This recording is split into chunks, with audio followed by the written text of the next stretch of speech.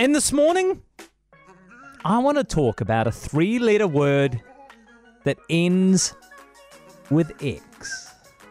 I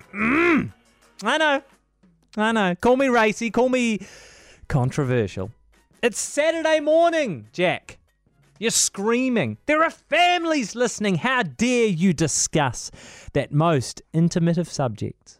Enough to get any warm-blooded mammal sweating under the collar. Well, get your complaint form ready for the Broadcasting Standards Authority, because I don't care. Chuck some earmuffs on your kids, because this morning I want to talk about tax.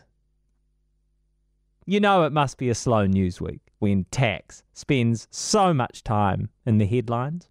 But no matter which major party finds itself in government after next year's election, it looks increasingly likely we're going to see changes to our tax system.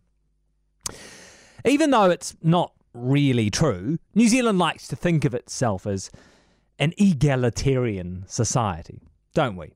We don't have a formalised aristocracy or thousands of years of baked-in class divisions. Most New Zealanders are taxed on the expectation that the money they give shouldn't be squandered and that the tax they pay will be fair relative to everyone else. But if fairness is the measure, if fairness is what the majority of voters expect, then maybe we're about to get it, or at least something close to fairness. You see, National and Labour both look likely to introduce tax policies which appeal to our sense of fairness. Let's start with Labour. Okay, now to be clear, the party hasn't confirmed its position, but Revenue Minister David Parker is beginning to lay the groundwork for tax reform that might impact the wealthiest New Zealanders. His concern is that money makes more money than Labour makes money. And by Labour, I mean work, I don't mean the party, right? So someone who's grafting away, someone who's working their ass off in 2 jobs, 6 days a week, is likely being taxed at a much higher rate than someone whose income comes from relatively unproductive assets. Tax should incentivise and reward work, especially in a country with a long-standing productivity problem. And for any government, it's a balance, right? It's important that wealthy people are also incentivised to build and to invest and to develop jobs. But David Parker argues the balance is a bit out at the moment. Labour might look to introduce a tax which targets the very wealthiest Kiwis.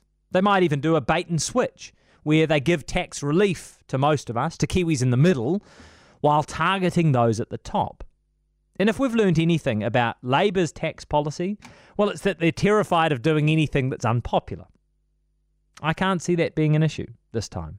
Maybe taxes on the super wealthy would lose them a few rich listers, but come on, I don't think those people are voting for Labour in the first place. Ultimately, the changes that David Parker is flirting with probably will appeal to the average Kiwi voter and will appeal to Kiwis' sense of fairness. Then let's look at Nationals. Well, as we've seen in the last week, Christopher Luxon is having a more challenging time selling Nationals' plan to scrap the top tax bracket. As the cost of living bites, it is very hard to explain why whoever is Prime Minister needs an $18,000 tax cut while the average worker gets less than $1,000 a year. It doesn't seem fair. But National's plan to adjust the other income tax brackets is a different story. After all, no one's complaining that we index superannuation to inflation. As the cost of living increases, it is a reasonable expectation that wages, super, benefits and tax brackets all reflect the same shift. Otherwise, every couple of years, you're out of sync, you're out of pocket.